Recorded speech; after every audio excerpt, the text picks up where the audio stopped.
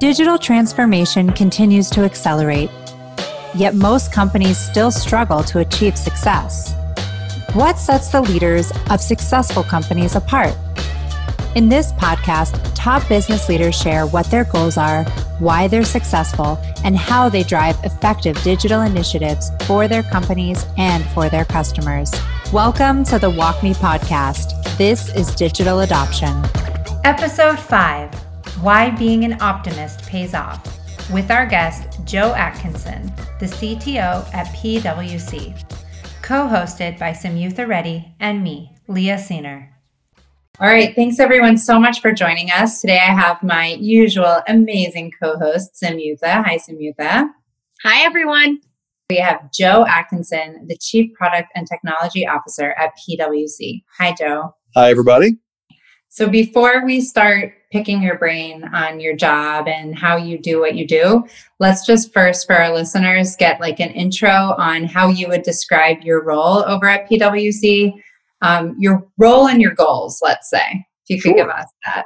So I serve as the vice chair for PwC, and I'm the chief products and technology officer. So in that responsibility, all of our client-facing technology, the technologies we use to enable our services to clients, the products and technologies we're building that our clients can utilize to improve their own businesses, as well as our internal technology. So the technology we use to enable our people and our teams and our businesses across the firm are all part of my organization. And at the end of the day, I'd say the goal is really about delivering exceptional experiences across all of those stakeholders so that people are getting the technology they need, they're getting it at a level of performance and quality that they expect or better, and they're able to use it to improve whatever it is that they're working on, whether it's a client engagement or whether it's our clients working on a problem or our people working on their day-to-day work.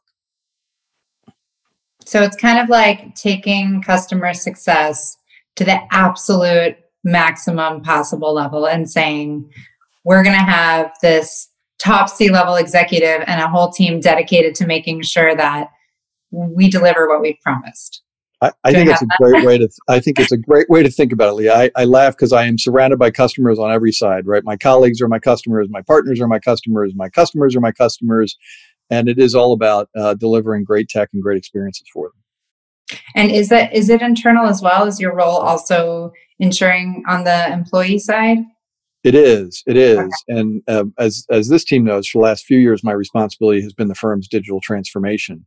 Right. So now we're really taking that transformation, the work our teams have done to adopt tech and upskill themselves, taking that essentially to the next level of where we think we can go next. That's so interesting that you you say kind of your main responsibility is digital transformation, Joe. We've been talking to a ton of CIOs and kind of diving into what CIOs and chief digital officers are really up to. And what we get is, I'm betting my career on digital transformation at this company, right? Like, I'm betting kind of my reputation on making sure that this digital transformation project succeeds at PwC. What kind of pressure does that feel like for you? Like, does it feel like a lot? Because just as you're running through your role, like that, I guess it is a lot of pressure. Look, so look, I think that's true. I think there's a lot of executives right now that are way out in front, leading and taking the risk that represents, and that does represent a lot of pressure. When Leah was asking about the kind of the customer environment, if you think of the way we approach it, that everybody is a customer of what we're trying to do, that anybody's in a customer or client-facing business knows if you're good at what you do, you feel that pressure every single day, every minute of every day. And I do, and my team does. So now on the other side, I have the great benefit of 50,000+ people at PwC who are phenomenal. I'm a little biased, but they're phenomenal. And so their ability to execute on the vision and to kind of bring us forward, I think the best digital leaders will say that they're leading the vision, but the best organizations are leading their digital leaders. And so that combination of talent and capability and frankly drive of our people to make it better, to use it in different ways, to innovate. As much as I feel the pressure, I feel really confident they're going to get us there. You kind of talk about PwC and as being kind of globally one of the biggest advisory firms kind of out there. What has your career been like at PwC specifically? Like, how do you get to being C-level at PwC? It sounds like, I mean, I don't even know what percentage of people can claim that. Yeah, it's a pretty small group of us, as you can imagine. But at the same time, I think one of the things I love about the firm, I often joke about. I've been at the firm now, try to do my math right. I'm going to say 26, 27 years now. And so when you get to the point that you're in an organization for 27 years, you get kind of two questions. One is like, why have you been there that long, right? And the other is there really not been something that kind of pulled you out of that, or that you wanted to kind of shake it up? And one of my great experiences at PwC has been that the experience changes so rapidly because our business reflects our clients. So as trends unfold, our business changes to react to those changes.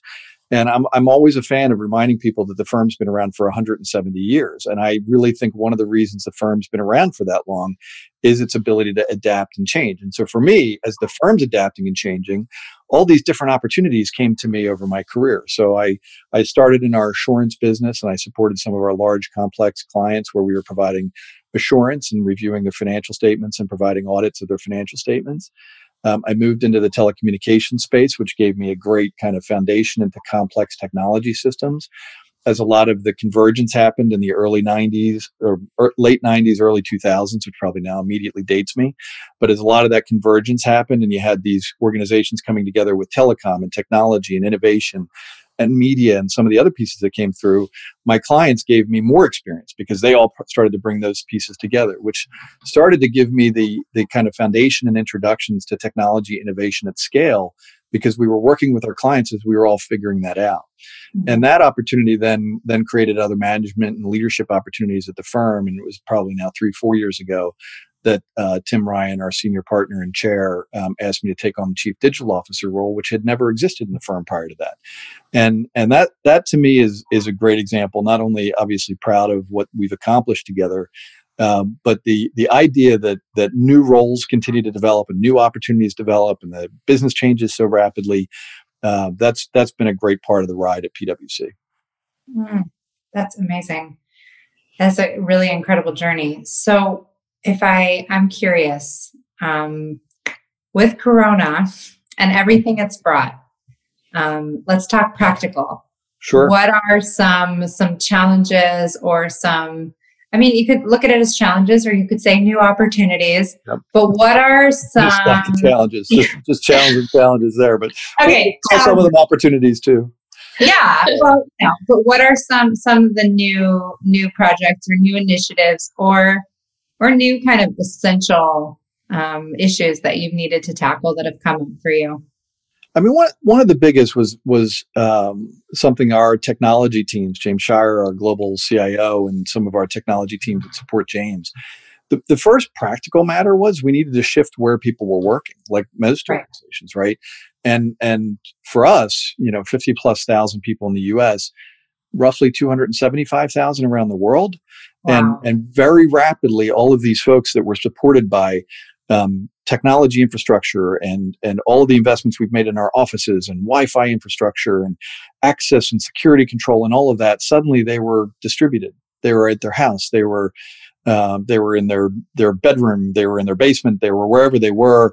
And we had to provide the technology support to do that. And one of the things that James and team did is very early on realized that our capacity for network connectivity needed to come ramping up way, way up. And they didn't do that in March, where most of us in the US really started to feel the impacts of the pandemic. They did it in January, which was huge because their foresight there on what was happening around the world and what that was going to mean to the US and some of our larger territories, their foresight there was huge. And of course, there were a whole bunch of our technology vendors that helped us make that work as well. So that I think was the first pragmatic challenge, is we've got to keep people on and we have to keep them focused. The second challenge was actually a much more, I'll say, business-centric challenge of, as all of our clients dealt with the uncertainty and the constraint on spend and the budget constraints and again, just the desire that most organizations had as you go into a pandemic to control your spending and maintain your cash. We laugh that cash is royalty in a crisis, right? You've got to hold on to it. Yeah. And so that has implications, not just for us, but for all of the vendors and partners that clients work with. And so we saw significant pressure on the business in what is our fourth quarter of our fiscal year, which is the second quarter of the calendar year. And in that pressure then for us, the pragmatic question was, how do we support our people through that time? And we're an organization that's built on talent. I mean, our people make the place work. And so the commitment that Tim made and that the senior leadership made behind him was we were going to make sure that we did everything we can to protect jobs during that period, and that layoffs, if they had to happen, would be a last resort. Mm-hmm. And I'm really proud of the work the teams did to reshape the business, keep people focused on the market, serve clients where they needed to be, adjust where we needed to. But we were able to navigate through the summer, and now to this date, we have not had any massive significant layoffs across the firm. We've had really no organizational layoffs of any kind.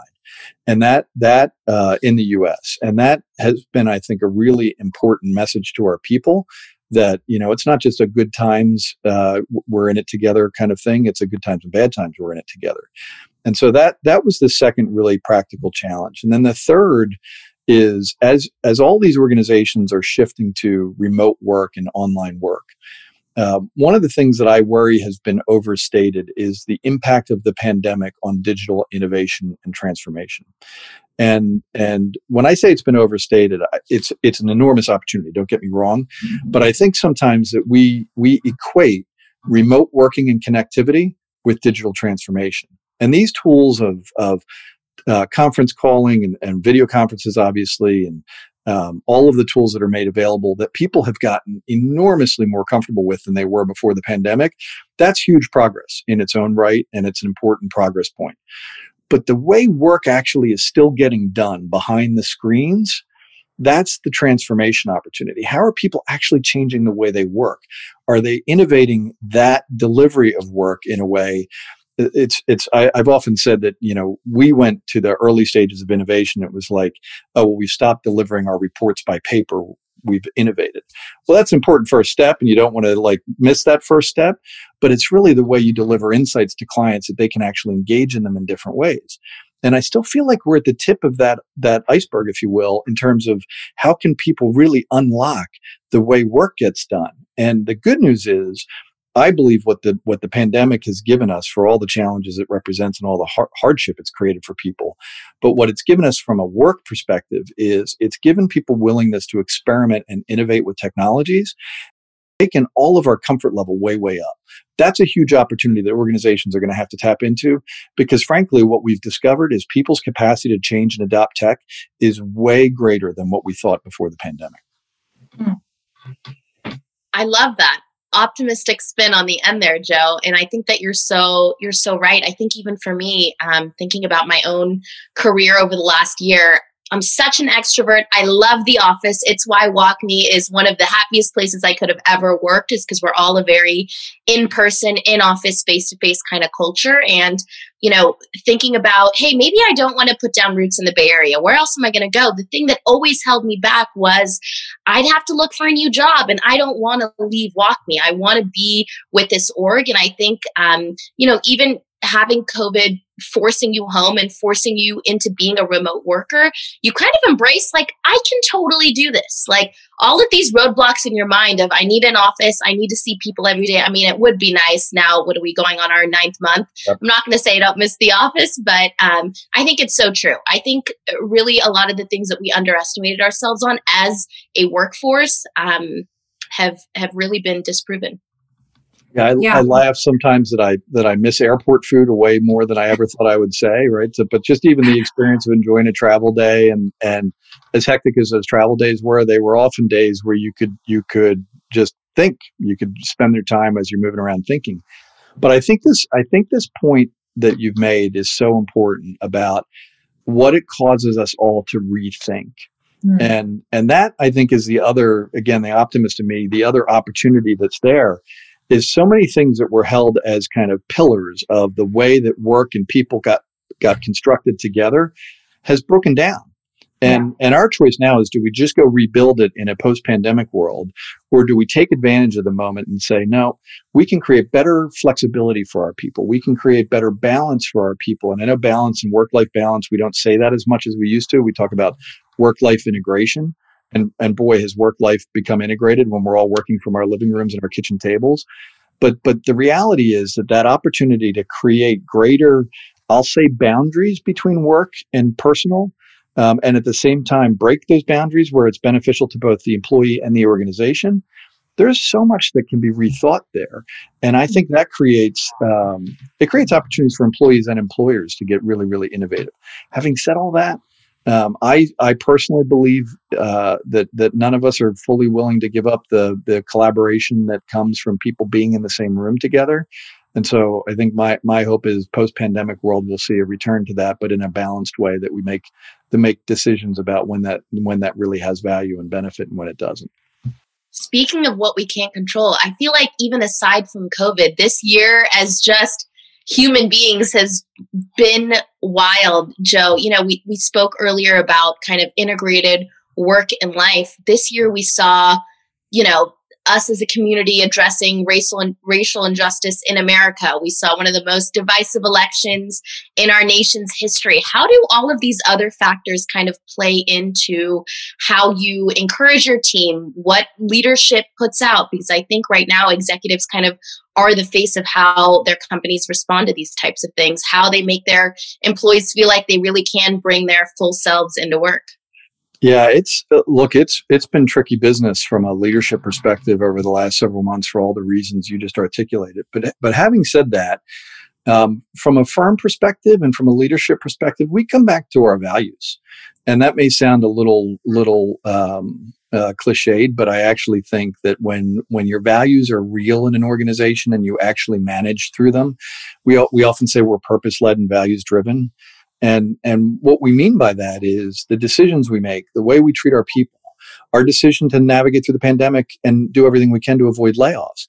That was a values-driven decision. That was not a profit-driven business decision, as you can imagine. That had implications on that. That was a values-driven decision. And I think when we talk about racial inequality and we talk about racism that still exists that needs to be stamped out, and we talk about injustice that still exists that needs to be stamped out, the question that we have to ask ourselves as leaders is, are we going to observe that at a distance and observe it like it's an academic study? Or are we going to understand that it's impacting the lives of our people every single day? That our people are coming to work with those fears, they're coming to work with those anxieties, they're coming to the work with their aspirations to make things better. And you can either embrace that or you can ignore it, frankly, as a leader. You can just not talk about it, right? So, well, that's personal, it's not professional. I think those days are gone. The integration of our lives in the way that people work and think then really commands leaders to embrace that authenticity. And frankly, have the hard conversations in the workplace about how we can be better. One of the things that we did over the summer, we accelerated it by a year, is we released our diversity and inclusion report. We had talked about releasing some of our internal stats before, but as events unfolded over the summer, it was clear that organizations need to lead. And so we led not by saying we were perfect. We led by saying we have a lot of work to do. And here's the data to show you the work that we have to do, because we think that's how you create trust. That's how you create authenticity. That's important not only from our clients and the markets, but it's also important from our people, because our people know, they see it. They know what we're great at. They know where we have work to do. But if you're not having an honest conversation, then the likelihood that your teams are going to have that inspiration to help you solve goes away pretty fast. So I think that authenticity, having the conversation, having the courage to have those conversations in the workplace, supporting your teams on how to have those conversations and embrace them and encourage them. And then just recognizing, we talked a lot, particularly as the election loomed and all that uncertainty came in the fall, recognizing what that meant to pressure on people and how people felt. Not only were we all trying to figure out how to keep our lives keep it in the back of the screens that we all stare at all day, right? We were also dealing with all the pressure and uncertainty that was surrounding all of us, regardless of where you sat in terms of what you thought should happen in the election. And we talked about that a lot, is just being empathetic to people, giving them time, giving them support, giving them mental health support, and making sure that they had the ability to engage in all that, and that we were making things available to them. And I think that's the requirements of leadership these days as an employer. I'm wondering, like on a technology level, Were there any major shifts that you saw or that you predict going into 2021 in terms of investments on a software level that you think are essential or absolutely worthwhile right now, and maybe others that pre-corona era you thought would be high priority going into 2021 and they're just kind of not anymore? Like, has anything major shifted in terms of major software? Yeah, I don't know that there's anything I would point to that is maybe completely unexpected relative to where we are. Again, I think we all watch the adoption of collaboration software and connectivity software, and how important that became as we all tried to maintain connectivity. But one place we're investing really heavily, and in fact, just this week we've started the launch of our own product, which we call ProEdge, and ProEdge is really focused on upskilling. And we have said often that upskilling your employees should start to become and look a little bit like an employee benefit, like a 401k, that organizations should expect to keep investing in the skill of their employees, and employees should expect that the organizations they work for are investments. So if you believe that, and obviously we do, and a lot of our clients are headed down this path as well. If you believe that, the next question is, how do you figure out what your employees need, and how do you kind of drive a development capability that's going to plug that together? And that's what we've been looking at. We built a lot of the capability for ourselves as we went through what we called Your Tomorrow, which was our transformation. And now what we've done is we've packaged the Your Tomorrow capabilities for client consumption in ProEdge. And so we're excited about that. But I think it is more broadly than just ProEdge. I think it's also an indicator of kind of where things are going.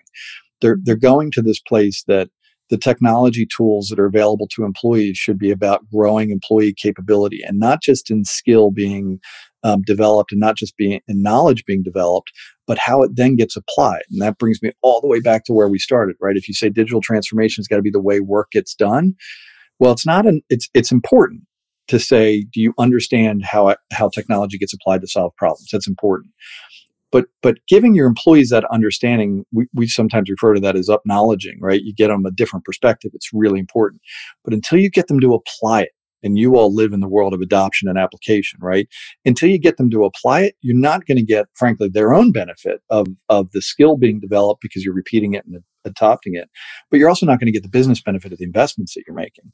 And that's the other trend line I would say that we're seeing. You see these large scale technology-driven transformations that may be driven by financial system implementation. They may be driven by a CRM implementation. They may be driven by talent implementations, like all the major business functions. What companies are saying now is they're looking at and challenging how they get the right returns out of those investments. And that's been a discussion forever because these are expensive and difficult. But companies have figured out, as you all know from the WalkMe perspective, right, that if I don't get adoption and engagement, then I'm not going to get return. And one of the ways that you get adoption and engagement is you skill people for the use of the technology in a different way than they were when they were there. And there's a million silly analogies you could use, but if you're trying to elevate somebody from driving a car to flying an airplane, but you don't actually train them on flying airplanes, or you don't give them the understanding of dynamics, or you don't give them the understanding of what's expected, the likelihood they're going to be able to do anything safe or helpful or provide a meaningful return when they sit in the cockpit of the airplane is pretty small. So helping them see it, and helping them not only just because it's training, but helping them drive the skills development, I think that's a huge, huge trend that more and more companies are going to have to tackle. Welcome to the hot seat. Now let's get a little more personal with the hot seat questions. Joe, when you were a child, what did you want to be when you grew up? I wanted to be a policeman. I love that. You know how many people answer like these kind of superhero style answers, and all of you guys became these high-powered individuals that really do so much rescuing in a very corporate way. I love that. Well, when I was a kid, there weren't chief digital officers and chief technology officers. So who maybe if I'd known, I would have aspired to that. All right. What is the last app that you downloaded? Oh, that's a really good question. Last app that I downloaded was, I just refreshed a thermostat technology app for thermostats and home automation in my home. So I put in a few light bulbs, and I put in 2 new thermostats because we have 2 zones, and it was complicated and full of a couple swears, but actually it went really well. All right. What is one piece of advice that you could give someone going into a leadership position for the very first time? It would probably be don't mistake leadership for having to provide all the answers. That actually, in my experience, having worked for great leaders, what they're really good at is helping the teams arrive at the right questions. And when you can arrive at the right questions, if you surround yourself with talented people, then you can figure out the answers. All right. What's the first software experience that you remember having? So I had I don't even think the company exists anymore, Commodore VIC-20, okay, which was one of the first personal computers. And I was learning basic programming on that because my father was a technology engineer, and so was teaching me some coding. So I was, I think, in the 5th or 6th grade on that thing and doing a little coding on BASIC, which was the only language available on the VIC-20, which I think had like 8 kilobytes of memory at the time. If you know that. So yeah, that was a little while ago. All right, if you could automate one thing in your life, what would it be? Anything. Automate one thing in my life, I would probably automate dinner. I do a lot of takeout, which is great. It's kind of like automating restaurants. Yeah, that's kind of automating. That is kind of automating actually, but I'd automate dinner prep because there are nights you like to kind of cook at home, but I'm not skilled enough in it. So, a little Jetsons action with talking to the replicator and having some dinner pop out would not be too terrible. Describe one professional regret that you have, if you have one, and what you would do differently. This will sound disingenuous, but I'm not sure I can really speak to many professional regrets. Certainly have made mistakes over my career, but learned from every single one of them. I think if anything, the only thing I would say, which isn't quite a regret, but I would say early in my career, I probably worried a whole lot more about kind of what career decisions I would make that were ahead. And if I was going to give myself advice, it would be don't worry too much about that. The opportunities present themselves. And if you're open to them, that kind of plays out. That's great. So the regret is wasted energy on worrying. Wasted worries when I was young 1,000 years ago. If you could take a digital device or a pet with you for the weekend, which would it be? It'd probably be a pet. I've got a little toy poodle. He's my buddy. He's old. He's really old. So he's like 16 now. So, given that you'd rather hang out with him. I'd rather hang out with him for a little longer. The digital devices will be waiting for me. That's a really good answer. That's very cute. I wish we could see him. He's not here today. All right. What is one goal that you have for your organization, big or small, for this upcoming year? The big goal, I would say, is to position the firm not only as a great advice provider, but as a solutions provider, so that clients benefit from not just our ability to see perspective. Hopefully, they benefit from our ability to share perspective on a problem and kind of give advice on how to solve it, but that we continue to drive our teams to solution architecture and delivery, whether that's with our technologies or with our partner technologies, so that we stay in the business of solving client problems. And obviously, in our assurance business, continue to stay in the business of helping clients get the right assurance on their financial statements. It's a really, really important function of the firm. All right. We are out of time. Thank you so much. This was so great. It feels like an intro. Like I want to just continue. This has got to be a series, Leah. All right. Just the Joe series. Joe and Joaquin. all in. When you guys call, I'm here. So really appreciate the chance to talk with you. I love the work that you guys are doing. And thank you. Thank you so much. Thanks, Joe. It's a pleasure meeting you. You lived up to the hype. Like I said, you're PwC famous and you really lived up to it. So love it. We'll have a great one. Folks. Thank you very much. Bye, everyone. Bye. Bye. Want to hear from more top leaders? All of season 1 is available now. This is Digital Adoption.